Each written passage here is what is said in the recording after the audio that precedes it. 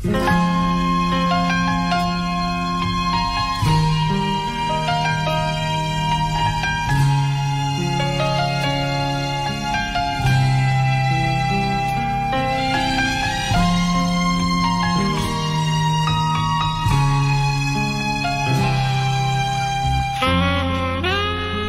yang menghantar sepucuk surat di halaman rumah aku baru sahaja berlalu pergi. Surat yang diserahkan itu berada dalam tangan aku. Aku amati muka hadapan sampul surat itu. Benarlah, ia tertulis nama dan alamat aku. Betul lah, surat itu untuk aku. Tetapi, siapakah pengirimnya? Hati aku kian berdebar-debar apabila tiap kali surat itu aku tenung. Sampulnya aku buka perlahan-lahan. Kuat pula gamnya ni. Aku berhati-hati supaya tidak terkoyak di bahagian lain pula. Dan sebaik saja berjaya dibuka, rupa-rupanya ia adalah sekeping kad jemputan perkahwinan. Kad itu berwarna biru dan tulisan di dalamnya seakan-akan warna emas. Tulisan itu kelihatan amat jelas dan aku membaca perlahan-lahan ayat-ayatnya itu. Seakan-akan mahu berhenti dari berdenyut jantung aku sebaik sahaja aku habis membacanya. Farah. Oh, Farah. Rupa-rupanya itu adalah kad jemputan perkahwinan daripada Farah dengan pasangannya. Mulanya hati aku rasa kecewa juga. Tapi, ya, biarlah dia berkahwin dengan jejaka yang lain. Andainya lelaki itu lebih layak untuk dirinya berbanding dengan aku. Aku sedar siapalah diri aku ni. Aku adalah seorang insan yang serba kekurangan. Berpunca daripada kekurangan itulah pertunangan kami terpaksa diputuskan. Asal mulanya ketika kami bertunang, aku seperti insan-insan yang lain, sangat sempurna di mana-mana. Akan tetapi pada penghujung pertunangan kami, tatkala tarikh perkahwinan yang semakin dekat, aku terlibat dalam kemalangan. Kaki aku cedera parah dan patah. Cara jalanku juga mulai tempang. Akibatnya, siapalah yang sanggup menerima aku ini menjadi menantu mereka? Bimbang aku gagal untuk membahagiakan anak mereka dan mungkin juga anak mereka akan hidup derita kerana aku tak mampu untuk bekerja. Betulkah anggapan mereka tu? Sedangkan aku masih ada kudrat. Aku masih gagah lagi sebetulnya. Aku telan semua anggapan itu sehingga pertunangan kami terpaksa diputuskan oleh keluarga Farah. Namun, Farah masih sayangkan aku lagi. Biarlah aku terus melangkah untuk membawa diri. Kerana perkahwinan yang tak direstui oleh ayah dan ibu akan gagal mencapai kebahagiaan. Tiap langkahan aku titipkan bersama doa-doa akan kebahagiaan buat Farah. Hati aku tak pernah mendendami Farah walaupun terputusnya hubungan pertunangan kami. Itu bukan kehendak dia. Ini adalah ketentuan qada dan qadar ilahi. Berdosa jika aku menolak ketentuan ini, kerana ianya sudah tercatat sejak azali lagi buatku. Biarlah aku terima saja ketentuan itu sambil aku menanti. Apakah mungkin esok atau lusa ada jodoh buat aku?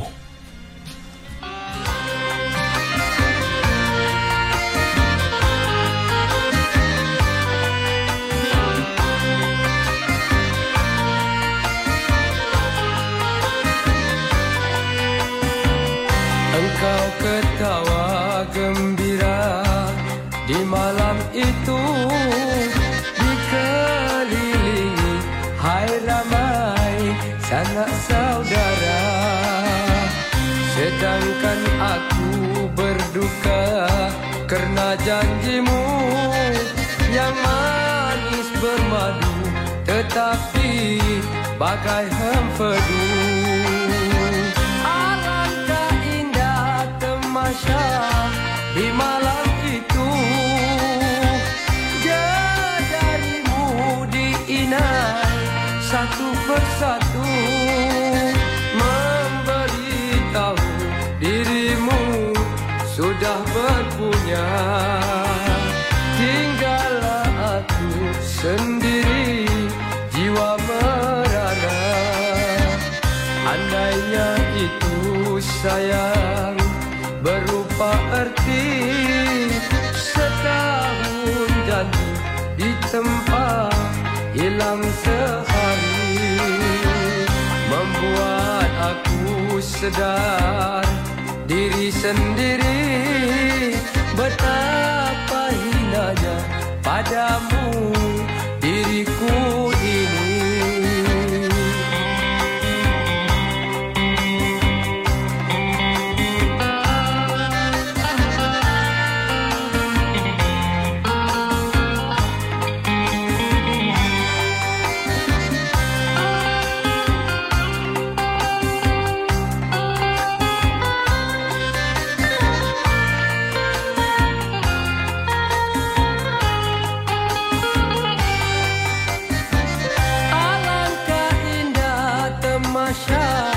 Di malam itu,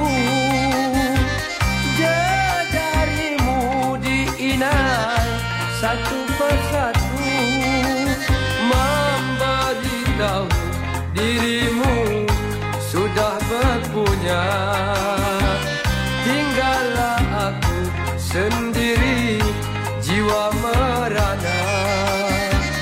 Andainya itu sayang berupa erti, setahun janji di tempat hilang sehari, membuat aku sedar diri sendiri, betapa hinanya padamu diriku ini.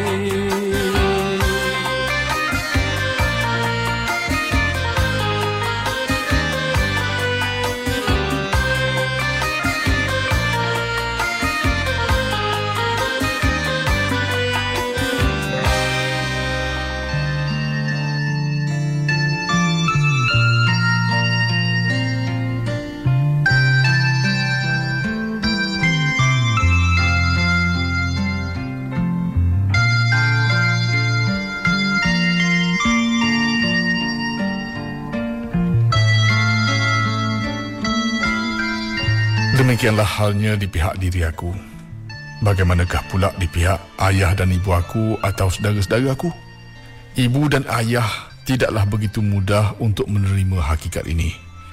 Mereka menganggap itu hanyalah satu penghinaan yang dilemparkan oleh keluarga Farah terhadap keluarga aku. Mereka tak dapat menerima keputusan keluarga Farah semata-mata kerana aku cacat. Keluarga Farah tidak ada kejujuran dan keikhlasan.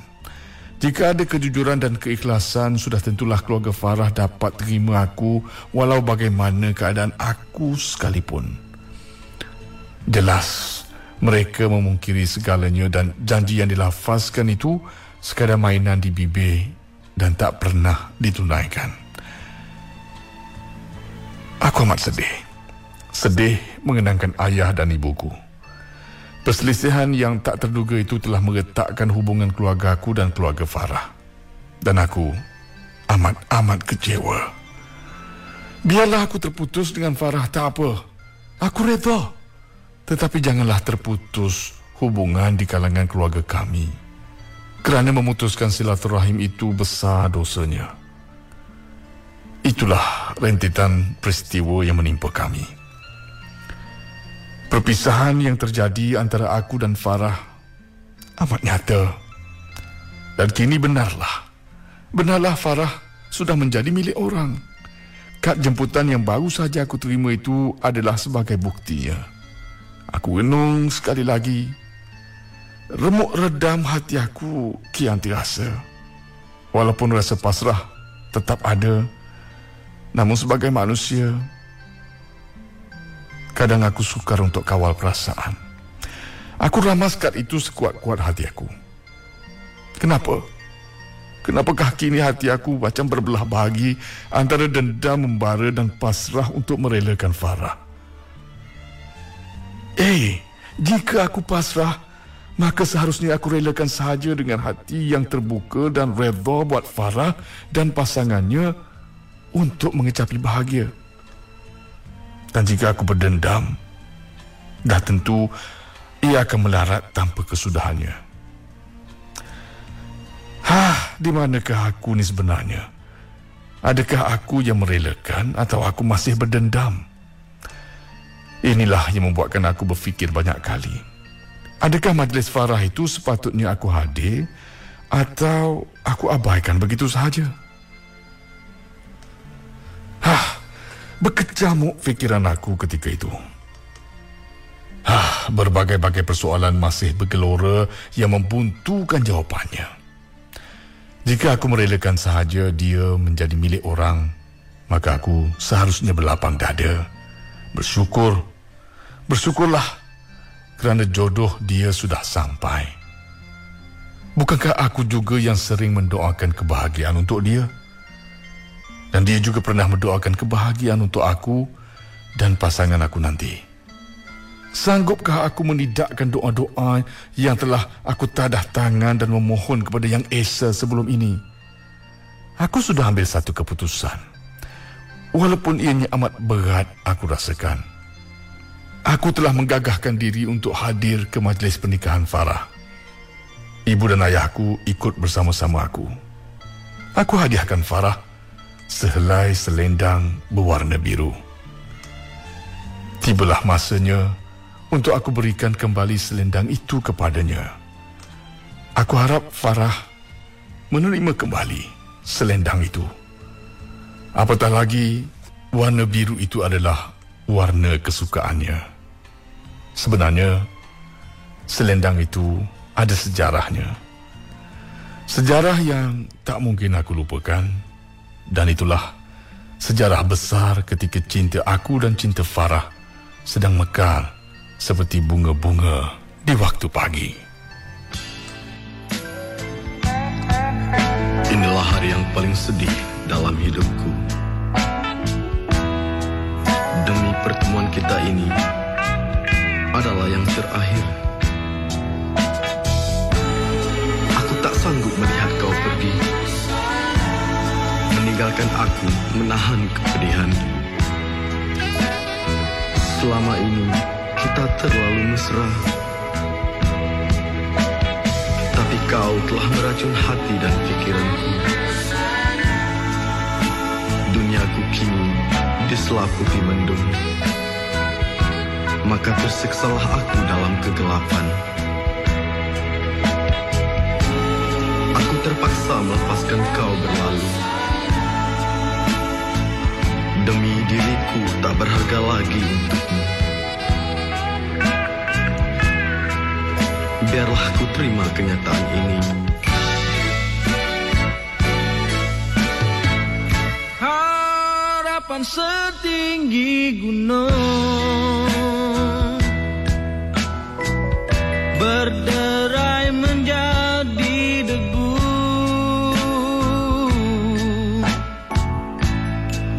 Mengapakah kisah sedih yang selalu ku alami? Ku percaya padamu dengan sepenuh hatiku. Engkaulah cahaya penerang jalan hidup. Tapi kau permainkan hatiku luka. Engkau sakitkan hatiku. Hatiku luka. Sengaja kau bermesra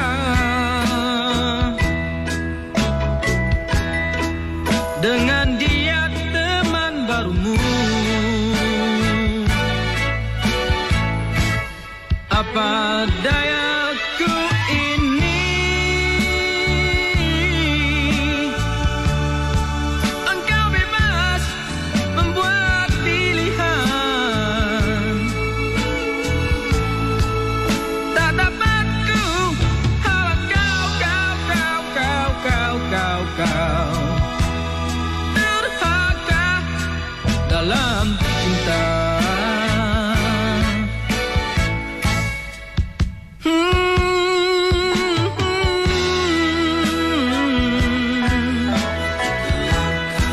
Hatiku luka karena kau yang tak bertimbang rasa.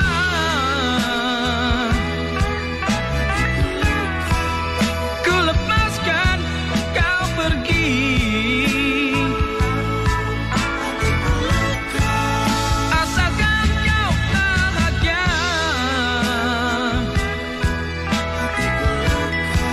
Ketika kau melangkahkan kaki, jangan kau menoleh kepadaku.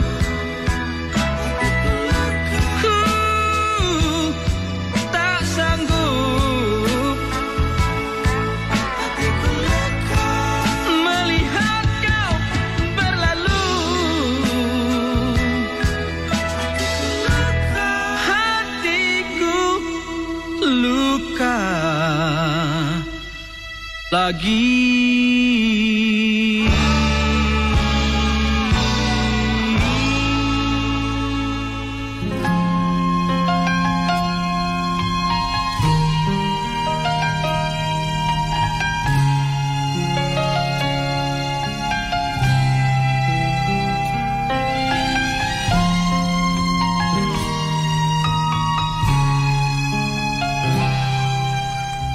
Aku hadiahkan selendang itu buat Farah ketika hari itu adalah hari lahirnya.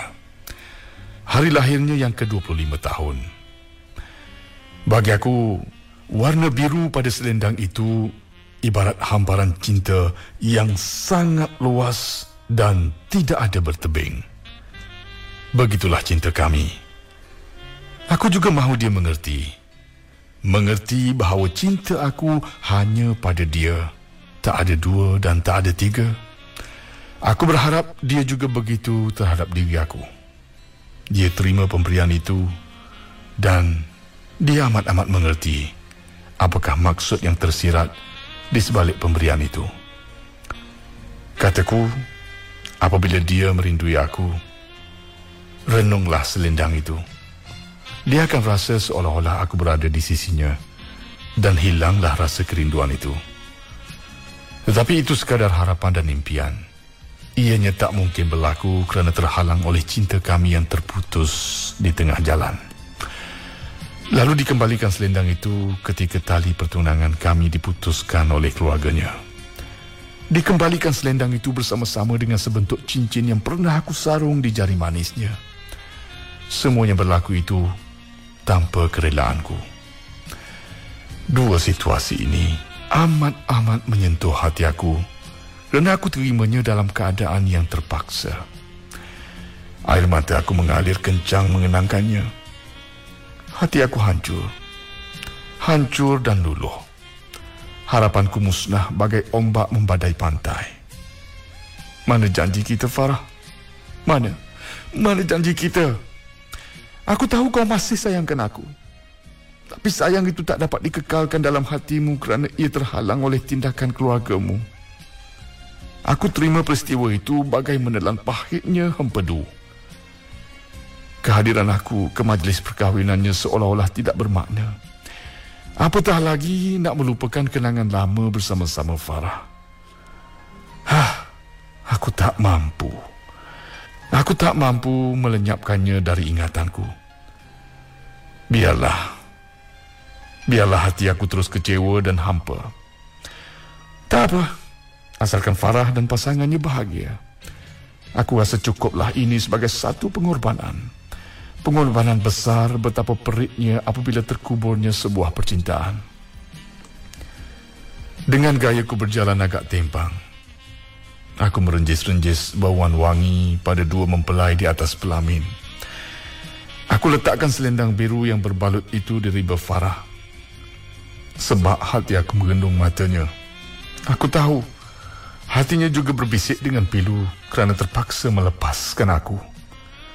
Cukuplah Farah. Cukuplah.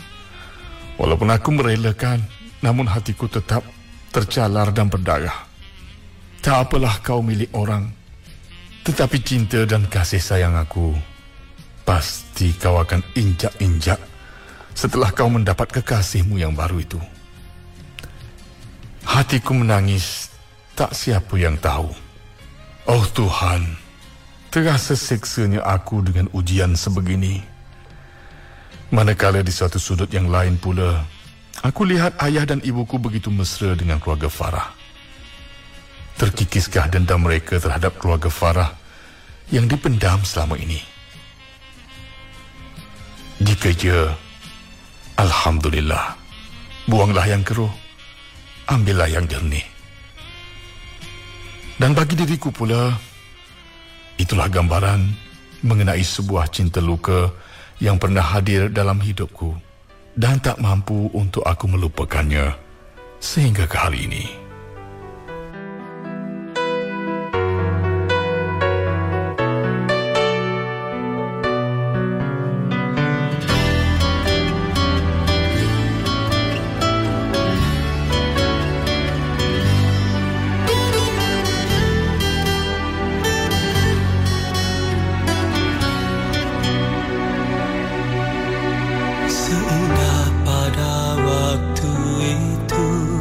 Dalam syadu membelaiku, asmara melewati kala sendu.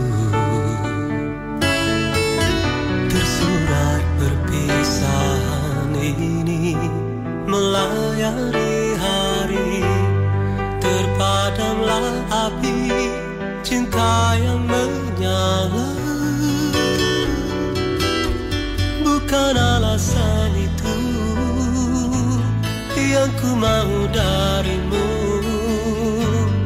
impian yang ku bina pudar layu tiada bermakna. Setelah lama ku korbankan, tiada berarti dan biarlah terasing di sini. Hanya saat ini yang akan menentu, pasti tidak kau menoleh pada waktu indah itu. Hanya saat ini merubah dirimu kasih, meresapi jiwamu yang lara. Tidak kuduga mengapa begini berakhir episode cinta dan luka. Tak mungkin akan bersinar kembali, tak mungkin kau sedari. Musnah semua janji yang terucap dalam senyum menusuk di dada. Dan kini kau telah pergi, tinggalku sendiri.